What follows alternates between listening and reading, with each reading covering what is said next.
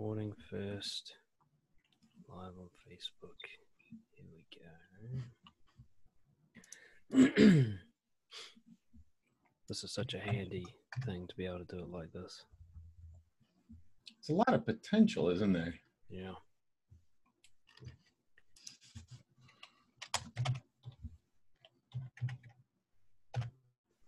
I'm just waiting for it to set up.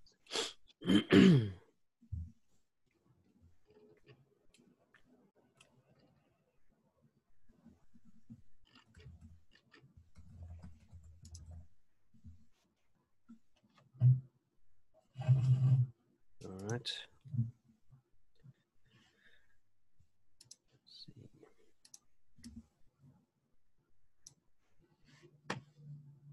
Seems to think it's live.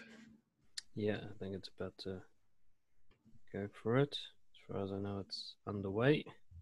Yep. I think good. we're in. Good. All right, everyone. Welcome back to Brojo, Ask Brojo Anything. And streaming live for you now. And of course, the recordings will be available for everyone later, exclusive to Gold members of the live stream. And of course, we're going to prioritize our Gold members' questions as well. And then we get to other ones if there's time. So, that's better. So we've got two questions today. We've got one about feeling inappropriate talking to strangers. And then we've got another one about talking to people who are on the autism or Asperger's spectrum, or people with a similar kind of nature. So I don't know where we're going to go with these ones, but we'll try and keep it short, 10, 15 minutes each, and see how much wisdom we can impart in that time. So Mike, let's start with the first one. I'll read it out and then we'll jump into it, eh? Sounds good. All right, so this one's actually from a little while ago. We had a challenge in January around meeting strangers, and it was a difficult challenge. And here's one of the struggles that one of our members had.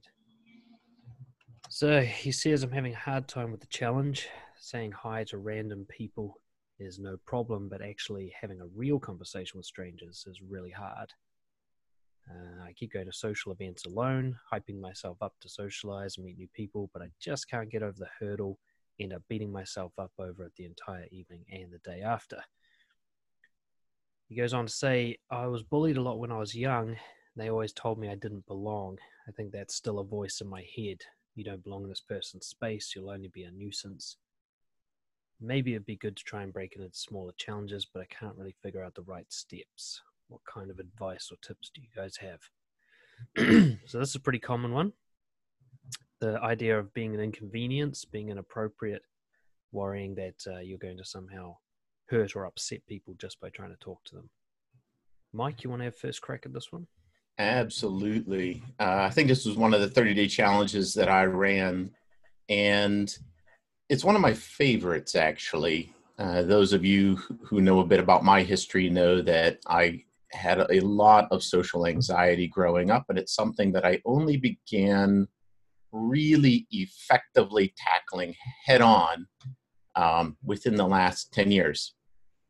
And I can absolutely relate to what he's talking about here in terms of that inner voice that creates all kinds of anxiety and self-doubt, the not good enough story. I like to call it the inner bully, because it's relentless and it just seems to want to trash you and give you all of the evidence it can that you're going to fail in this situation.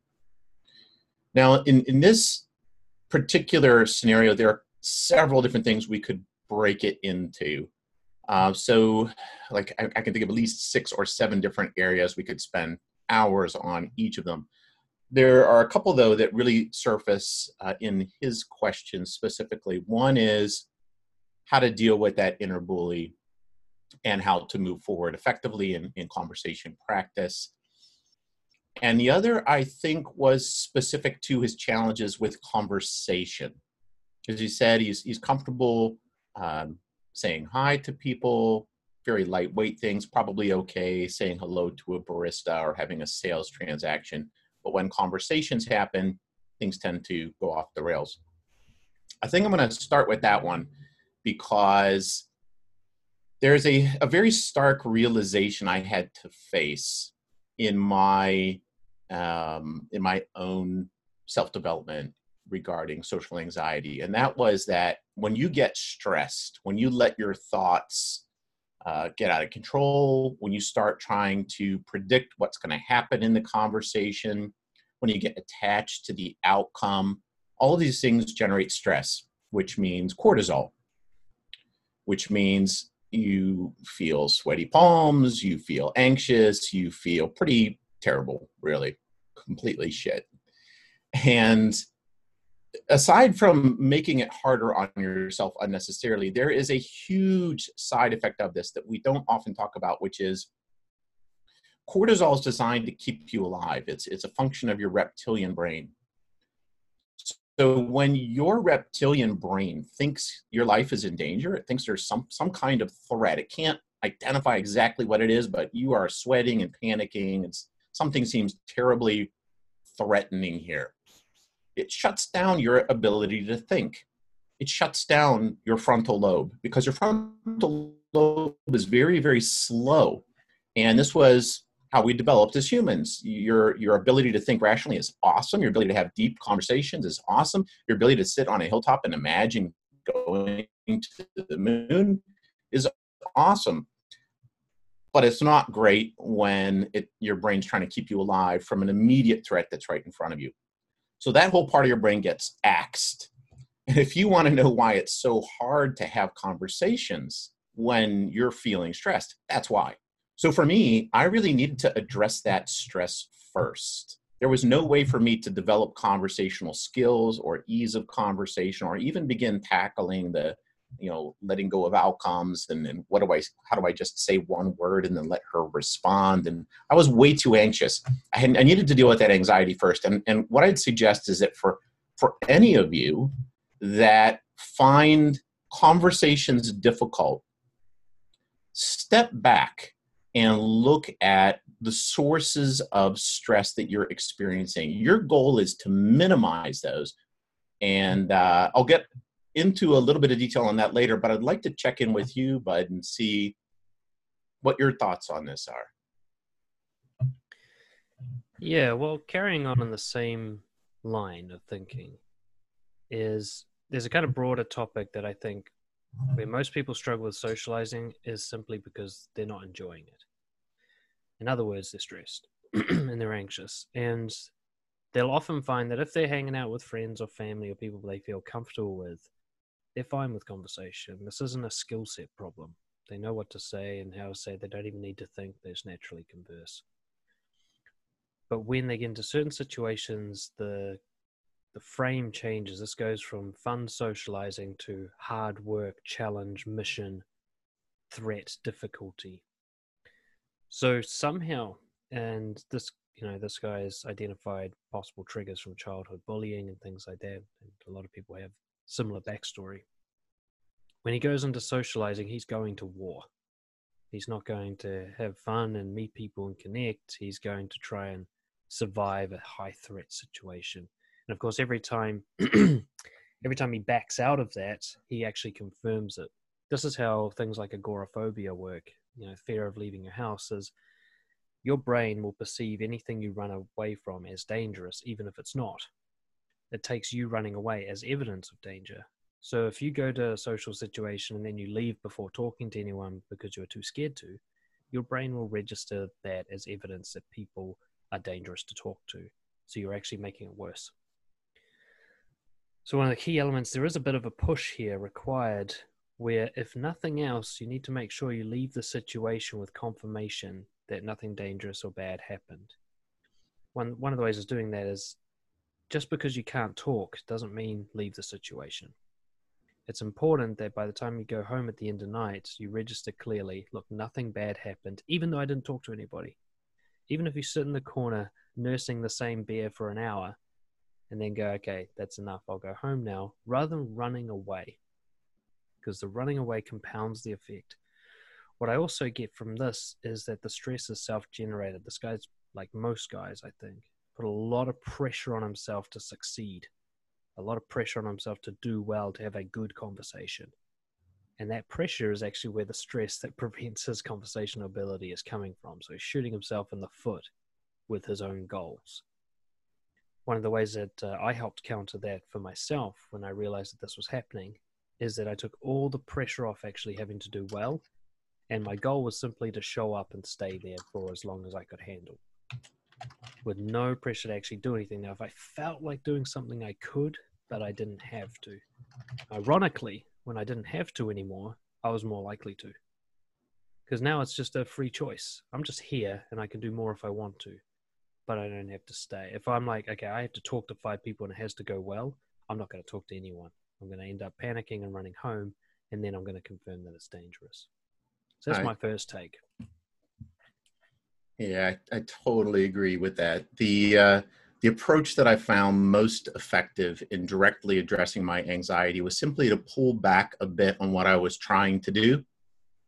All that anxiety is being generated in my head, which means that if I'm setting the bar too high, I've never done pole vaulting, okay? But I imagine the higher that bar is, the more anxious I'm going to feel just thinking about it. That is a high bar. How the heck am I going to get over that bar, right? Lower that bar enough, I'm like, oh, I can do that. That feels all right. I don't think I'm going to die. I'll probably hit it and I'll probably fall on my face on the mat, but I'm not going to get hurt. And your goal is to find a place where that bar feels safe enough, and then gradually raise it from there as your confidence naturally develops. So the way I approached it was I'd go out to practice social skills and challenge myself. And if I felt too anxious today, I'd pull back a little bit. Hey, I really want to talk to that girl across the cafe. She seems really nice and it looks like she's reading something interesting. I feel way, way too anxious to do that.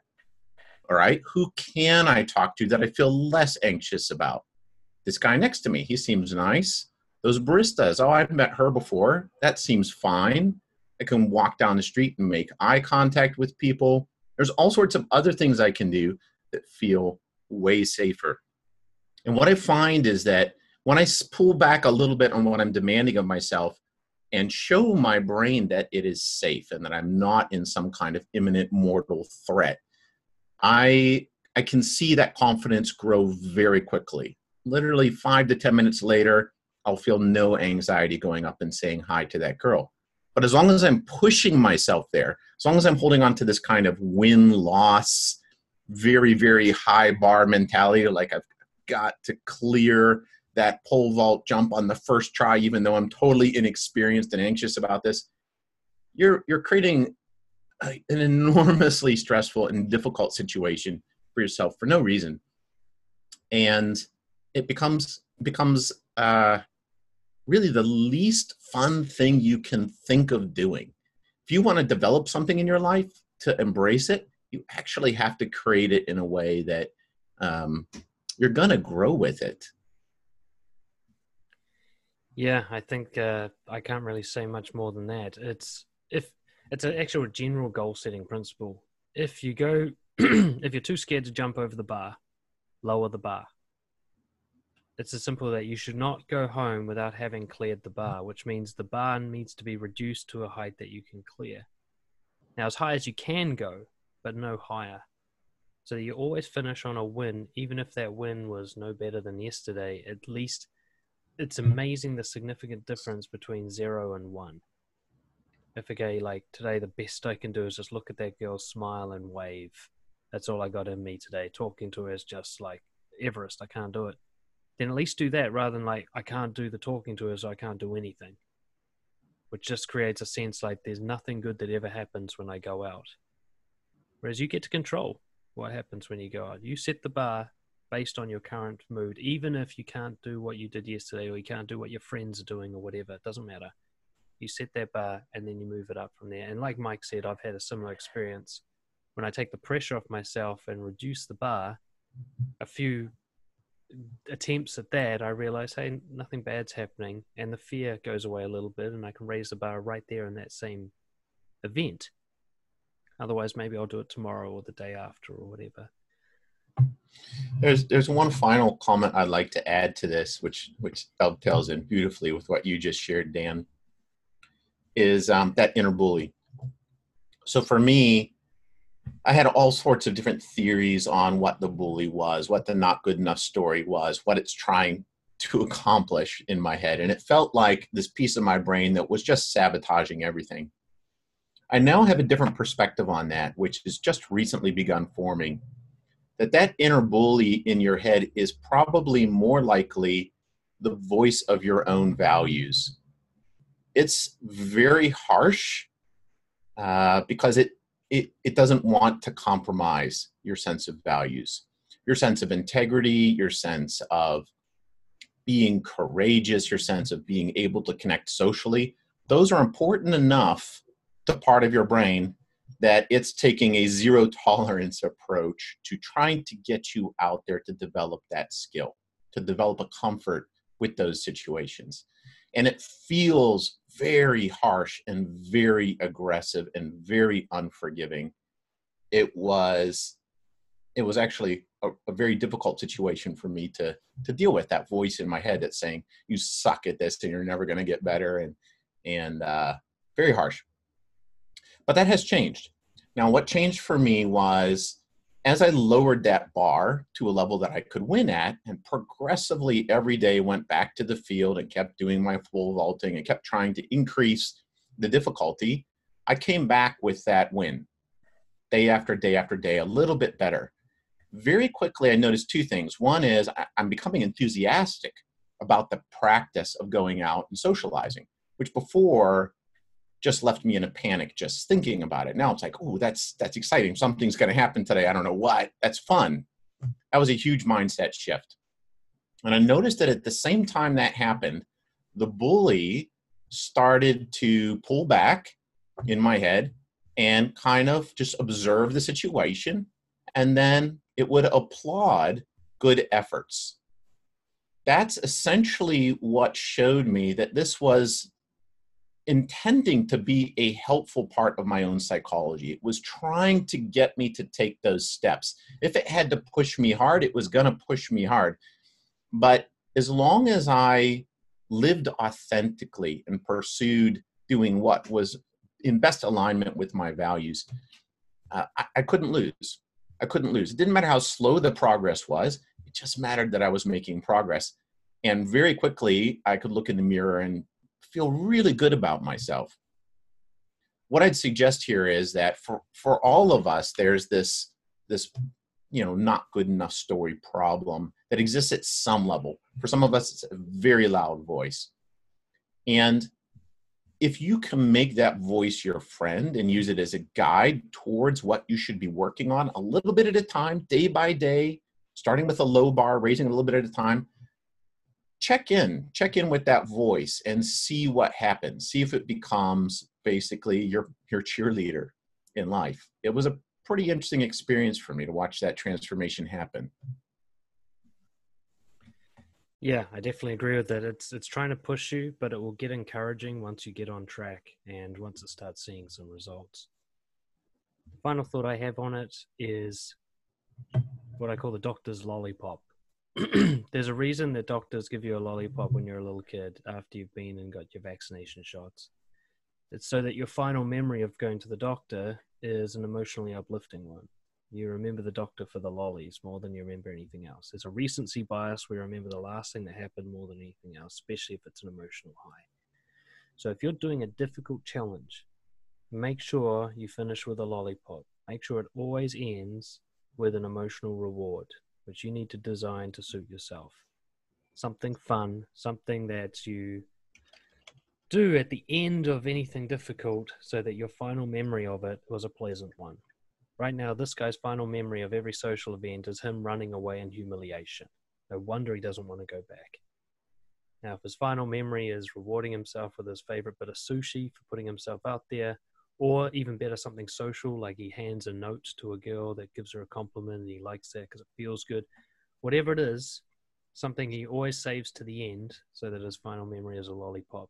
You do that and you'll start to change your perspective of socializing, especially when you combine it with what Mike's talking about lowering the bar so that you're basically always succeeding in your goal while constantly growing. Awesome. Absolutely agree. Should we move on to the next question? I think we should. Yep. I can read this one out. So this one, particularly interesting. It's quite a common problem for many of us, I think.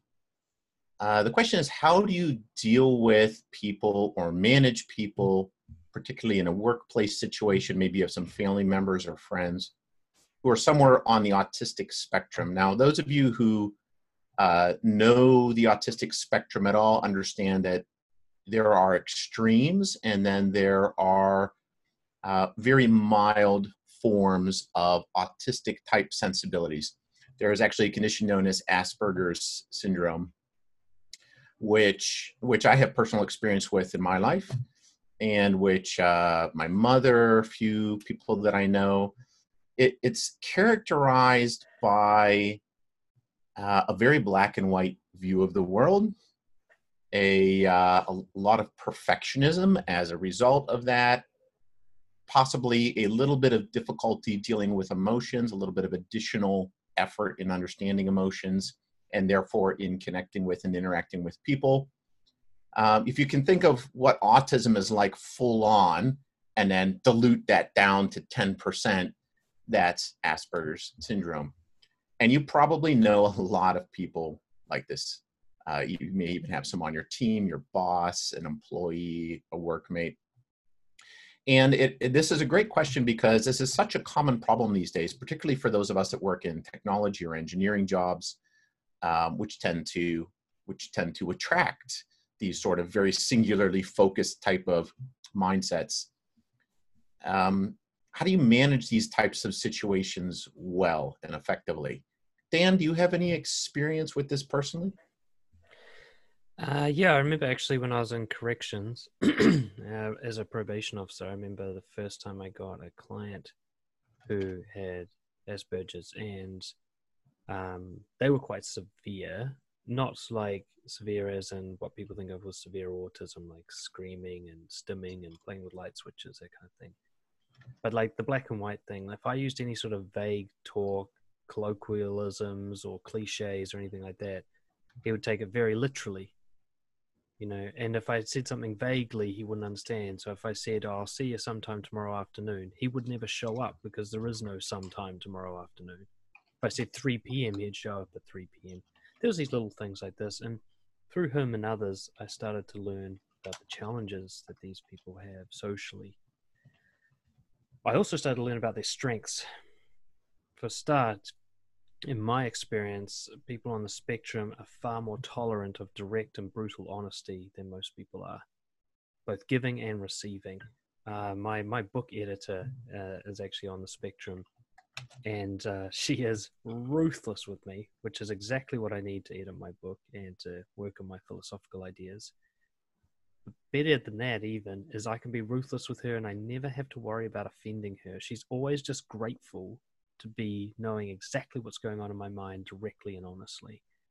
I never get an offended reaction from somebody who's on the spectrum when I'm directly honest with them, as opposed to people who aren't, who want you to sugarcoat things. So there's a strengths and weaknesses thing that you can play with here. One of the things, as Mike identifies, there are certain industries that are attractive to people who are obsessive and intelligent and singularly focused and like order. Things like engineering and technology, you're going to get an overrepresentation of people on the spectrum. Whereas things like creative art or teaching, you're going to get almost no one. So that's my experience with it. I've worked with lots of guys with it, and I've actually coached quite a few on how to socialize, and there's absolutely no barrier to them socializing. It's just people need to work with them, and they need to know their own kind of foibles. What this guy raises in the question is some of the difficulties if you're having a meeting with them, for example, and a guy just starts going off on a tangent, very detailed tangent about a very specific point that doesn't actually need to be discussed. So my first piece of advice is these are the people you do not need to worry about offending with interrupting. You can say, look, I need to stop you there because we're getting off track, and they're not going to cry about it. Actually, what I've found in my experience is people who struggle socially in general, whether it's Asperger's or anything else, they really appreciate leadership and structure. You know, some people get away on a rant, even someone who's just, say, an introvert who's socially insecure, who's been put in the spotlight position, might start rambling on because they just don't know when to stop. They don't know when the right time is. And if someone goes, okay, that's where you stop, they get a great sense of relief. Like, okay, good, somebody's in control here. I'm not just going to run off the edge of the cliff. I've got a few more things, but I'll hand it back over to you, Mike. What are your thoughts? Yeah, this is such a great area. And I have to agree, some of my favorite people to coach in social skills are somewhere on the Aspergic spectrum.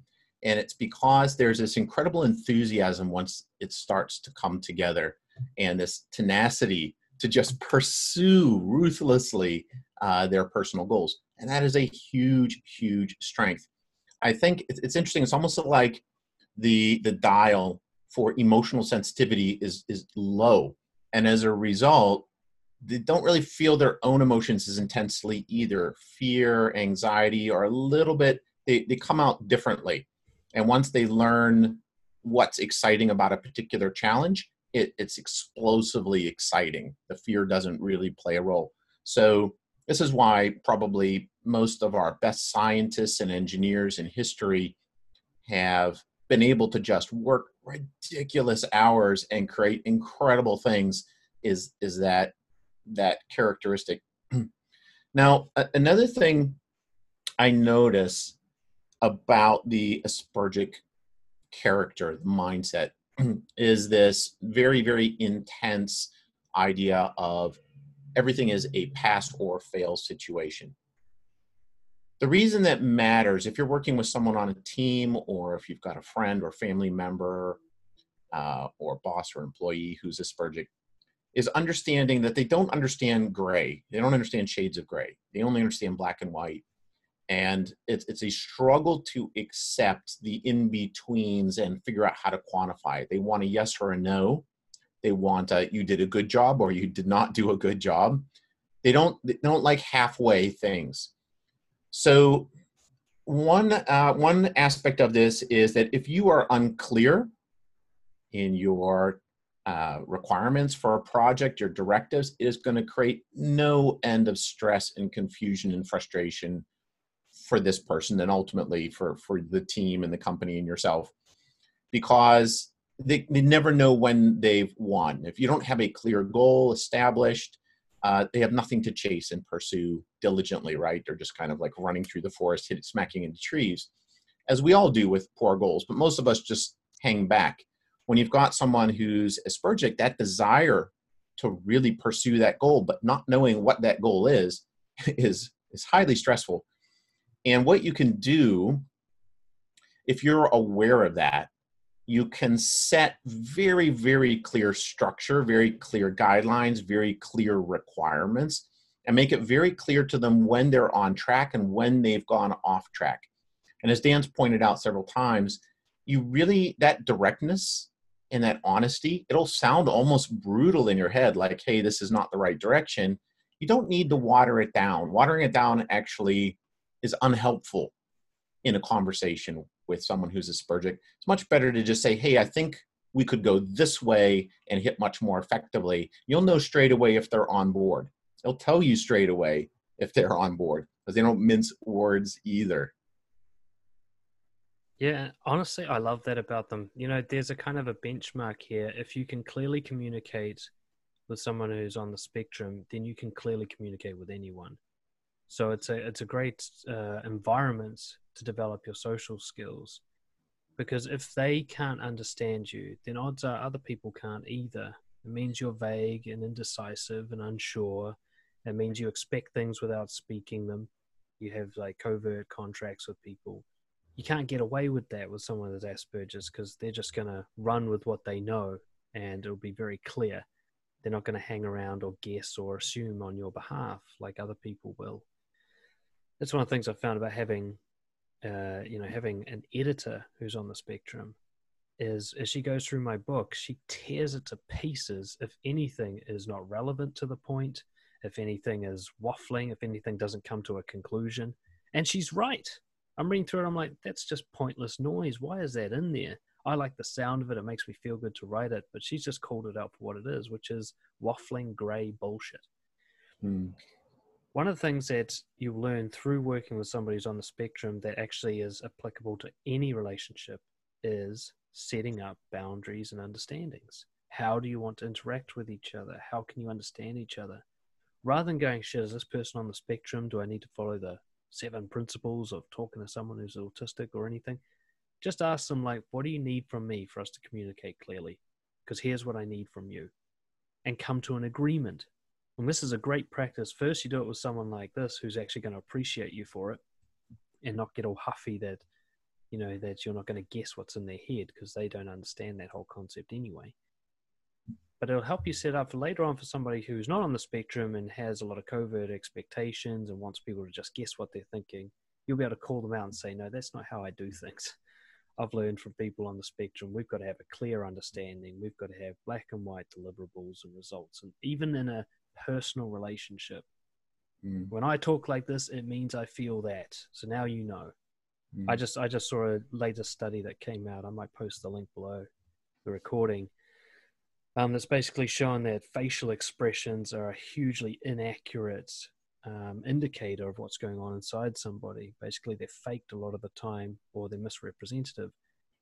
So for somebody on the spectrum, they already know that because facial expressions are a fucking mystery to them. They often misread them. They'll often say things that are inappropriate or seem to be offensive, and they don't seem to realize it, and so on. Because the face is kind of a mystery for them and they don't like looking into faces as much as others anyway. But the funny thing is, they're right. Faces cannot be trusted. Facial expressions are not largely accurate when it comes to what people are really thinking. So you have to actually tell people. You might think, hey, it shows what I want. And then you get disappointed at people for not delivering. When actually, no, you didn't show what you want. You didn't say it out loud in black and white. Just coming back to the original question, what I'd suggest, he says something like, how do I manage that tendency they have to go off track? I want a succinct answer in 1 sentence, not a 10-minute explanation. Tell him that. Say, I want a 1-sentence answer. All right. When they start going off on track, goes, look, this is too much information for me. I just want to know the answer to this question. Here it is. What's the answer to that? They will appreciate you for doing that because they're running like a train with no tracks here. They're just like, fuck, I'll just keep talking until I hit the mark because I have no idea what's going on. Give them a mark to hit. Yeah. And I got to add something to this here. There's some fascinating brain science going on right now regarding full-on autistic people who can't even communicate, basically sit and shake. That a big aspect of the problem that they're experiencing is that everything, every sensation, every sound, every noise, every gust of wind, every bit of light, everything has maximum significance. The brain can't filter that many points of data that are all significance level 100. Whereas we know how to ignore shit all the time. We ignore most of what happens around us and figure out which part is relevant for us. Someone who's fully autistic can't quite do that. So it feels like the world is screaming at them and blinding them and hurting them all constantly like they're on fire. Now, someone who's Aspergic has that to a lighter degree. They're functional, but that tendency is still there. And what that means is that when you're in a business meeting and you ask someone who's Aspergic, hey, can you explain your logic behind this situation? Or can you tell us where this feature is at? Whatever question you ask, they will give you every piece of information about it they can, because to them, all of those bits of information are crucial for you to know. They can't filter it. So a few ways you can manage that, as Dan said. One is help them narrow it down. Say, hey, I've got 60 seconds. I need an answer. Is this ready? What date will it be ready? Are there any big barriers to you getting this feature done on time? Another thing you can do is give them that list of questions well in advance of the meeting, preferably the day before or that morning, so that they've got several hours to actually think about what are the key things they need to know in my 3-minute summary of where the project is at. And it will make their life a lot easier, a lot less stressful. They'll have a chance to go through and identify those important things. It'll make your life a lot easier, and you'll get something much more valuable out of that. Dan, I've got one more thing I'd actually like to add on this topic. Did you want to share anything else on your mind right now? Just to confirm that, and just as I hear you speak, just emphasizing the importance of understanding that this is just basic leadership. This is what you should be doing with everybody. If you want people to, one of the reasons that people struggle to communicate with others on the spectrum is because they're actually very indirect and they're shy and cowardly about what they want. You can't get away with that with someone who's on the spectrum. They can't guess what you want. So if you can actually work with someone like that, you're practicing for everybody. You know what? I'm going to talk to I'll prepare all my staff with questions before the meeting. I'll give them all this is exactly what I want and what I don't want. So they never have to guess what's on my mind. In fact, I'll do that with my partner too. She'll know exactly what I want and don't want, so she never has to guess. They don't need to be on the spectrum for you to do this. Like I said, what is it? I think it's attributed to Einstein. I don't know if he actually said it though, which is if you can't explain something simply, then you don't really understand it. Well, the people on the spectrum are a litmus test for that. If you can't explain something in black and white, then you need to stop and go, what do I really want here? I need to be able to explain in black and white to be sure of myself. If you're coming in with uncertainty, they've got no chance. So get your shit sorted and then give it to them. That's the only point I wanted to make. Yeah, that's great. I think that's actually Richard Feynman, by the way, who's famous as a professor because, he encouraged people that if you can explain it to a 5-year-old, then you understand it pretty well. Until then, you're not ready. Yeah, so we've talked a lot about how to use the strengths of someone who's a bit Aspergic, how to work around some of the ways that they look at the world and use them to your advantage in a project. That idea of structure, setting expectations, being very direct with your honesty, understanding their pass-fail mentality and helping them understand what a win looks like so they can aim for it. There's one other area I'd like to touch on, and that is the challenge that people who are Aspergic tend to have with understanding emotions. The reason I've come across this a number of times, I've been a managing consultant for 25 years, all in tech with teams up to 80 people. I've worked with a lot of people somewhere on the spectrum, some quite severe but brilliant, but you put them in a closet and have them do their brilliant thing. They didn't know how to deal with people. And others which were able to work in team environments much more effectively, but needed a bit of help. And one of the things I would see on a recurring basis is that if there was a situation that clearly involved emotion, it helped if I assisted the Aspergic people in understanding what was going on. It was a little funny in the way it sounds, but I can give a few examples. One is if someone is frustrated, helping this person understand that they're just frustrated, here's what they're looking for. They're not mad at you, they're just anxious about the situation and stressed, and here's what we can do to help. And so the problem was when someone who's Aspergic sees emotion played out in some kind of obvious way, it's just very loud noise to them. It's difficult for them to identify what is the target and what is the cause of this emotion, and therefore they don't know how to deal with it. If you can point that out and help them get a clear understanding of what it is they're seeing, it makes them far more effectively able to solve the problem. Otherwise, it just keeps recurring again and again and again. I've even seen cases where someone would start laughing in a meeting or crack a joke or something, and someone in the room, again on the spectrum, might immediately just start laughing because they thought they were supposed to, but they didn't know what the joke was, or they didn't get the joke, but they didn't want to be left out. Or in the worst cases, they'd actually think they were being laughed at. Just no understanding of what was going on. And so that there's that confusion of, I don't know what's happening. It seemed big, and then this sudden anxiety. Now, for someone on the spectrum, and it depends exactly where they are and their personality, there are a lot of variables to this. You'll find everybody you encounter who's on the spectrum is quite different.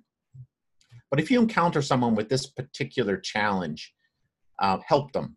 Help them in situations that make them anxious. Be there for them. Say, hey, I noticed you get stressed when people are laughing and you're not sure why it is, or when there's a joke and you don't know what the joke was about. Or if you see someone who's stressed or angry and you don't know what to do about it, come to me. Tell me what you're experiencing. I'll help you figure it out. I understand that that's a challenge. I also understand that you absolutely will rock it once you understand what you're supposed to do in this situation. But I'm here as a resource. All of their panic and stress comes with that feeling of not knowing what to do or how to deal with that situation. Because again, without a goal, without a target, their wheels are just spinning and they're panicking. I'd say that that's actually a very important problem.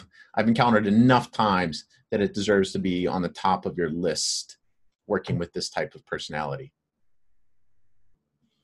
Yeah, I think that's the crux of it. And my final thoughts on this.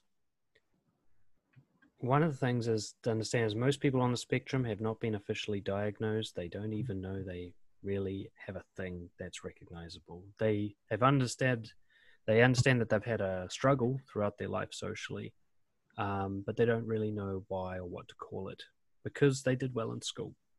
That's how I'd put it. Now, if you don't do well at school, you'll get diagnosed with ADHD instantly because all they care about in school is your academic performance. Now, people who are on the spectrum tend to perform quite well academically until they become very disordered.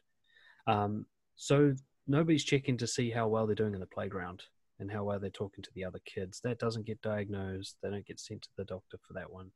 So they grow up and they don't really realize that not only do they have a thing, it's a thing that comes with guidance and principles that make it easier to deal with. It's actually a strength, but it has weaknesses, and the weaknesses can be overcome. But they don't know that. The point I'm trying to make is especially if you're a leader, take a risk and actually call it out with the person. Say, look, I've noticed you do these tendencies, and I wonder, have you ever heard of the term Asperger's? Because I'm seeing some things that I associate with that term, and I'm wondering if it's familiar to you. Because I've done that with about 3 or 4 people now that I've built up do your research online and figure out what Asperger's actually is. But I've taken a risk a few times and gone like, I think you might have this thing. Just go check out, here's your basic Wikipedia page. Have a read through that. Tell me if it hits any targets for you. And the relief that they get, they're like, oh my God, is that what it is? And they've finally got somewhere to start with this thing. They just thought I was the nerd or I was the lonely kid or I don't know how to talk to people. But I realized, no, you've actually just got some tendencies that you haven't been taught how to manage. It's just like somebody who has depression. The amount of people who have depression and don't know it. And they just need someone to go like, here's a list of depression symptoms. Do any of these hit the mark? And they go, fuck, I'm 9 out of 10. You go, yeah, that's why your life sucks. Like that's why things are so hard for you. People with Asperger's, people even on the autism spectrum for other reasons or other variations, they often don't know. And that not knowing leaves them in the dark as to why they feel different to everybody. Once they know, like my editor friend, once she found out, she was somebody I actually brought it up with. She straight away, not only did that reduce half of her anxiety, because she's like, oh, it's just a thing. I'm not this weirdo. Like it's got a name and there's a way to deal with it. From there on out, she was able to explain it to people. She's like, look, if I ever offend you or if I'm too honest, it's because I'm on the spectrum and you can actually tell me about it. You can challenge me on it. I'll be fine because I won't know when it's happening. You can tell me. And she forms friendships by creating these boundaries and these agreements with people.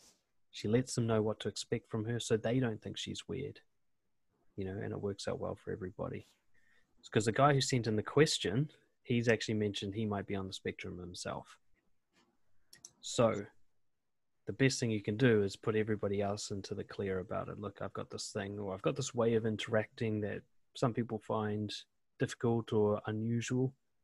And once you know about it, you can call me out on it. You can talk to me about it. There won't be a problem anymore. you'll know why I don't react well to that, or why I don't understand this, or why I'm suddenly really blunt and honest. Once you understand, you won't be offended or put off by it, and you're allowed to talk to me about it. You set that up, and then it turns out you really don't need to do anything about Asperger's, because once everybody understands what's going on, they can adapt and adjust to it and connect with you just fine. Fantastic. Yeah. And I think at the very beginning of the discussion, Dan, you pointed something out that a lot of people miss, is that if you have someone Aspergic in your world, in your workplace, in your circle, understand that they have incredible strengths to bring to the project. Your goal is not to manage them into a corner. Your goal is to help bring those strengths out, which will be the most fulfilling thing for you, for your team, for your company, for your project, every aspect, and of course for that person as well. So it's very much worth learning these skills. Absolutely. I reckon we should probably wrap it up there. Yeah, that's a good place to wrap it up. I see we've got quite a few questions in the queue coming up. We're doing about 2 a week right now. And keep them coming. There's some really exciting questions coming forward. And thanks so much for those of you that sent this week's questions through. Definitely. And we'll just tackle them as they come up, covering a range of issues. We'll rant and we'll give our opinions and advice, and you can do what you wish with that. Thank you all. See you all next time. See you soon. Cheers.